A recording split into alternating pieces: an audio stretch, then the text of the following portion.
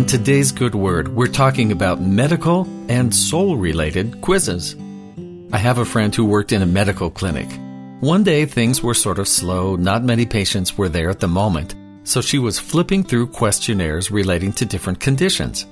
The way she tells it, she found a series of questions relating to attention deficit disorder, ADD, in adults. And remembering her own short attention span, she started to read through the list. Each question had a different scenario and asked the reader how they would react. My friend carefully considered the first few questions as she started down the long list, trying to be honest with herself with each one.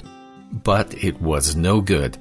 "This is taking too long," she said after about the fifth question. She gave up on the self-assessment, stood up and went to go find something else to do.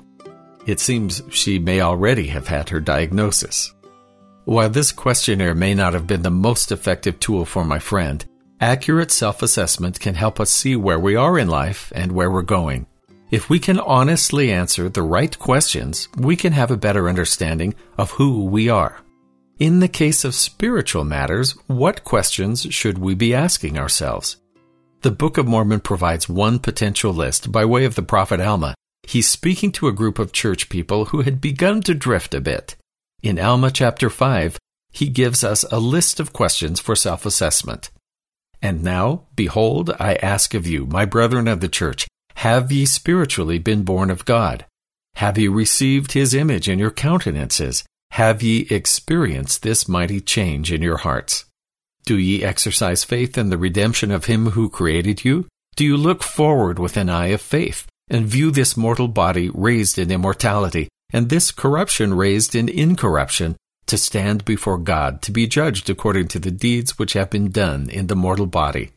I say unto you, can you imagine yourselves that ye hear the voice of the Lord, saying unto you in that day, Come unto me, ye blessed, for behold, your works have been the works of righteousness upon the face of the earth.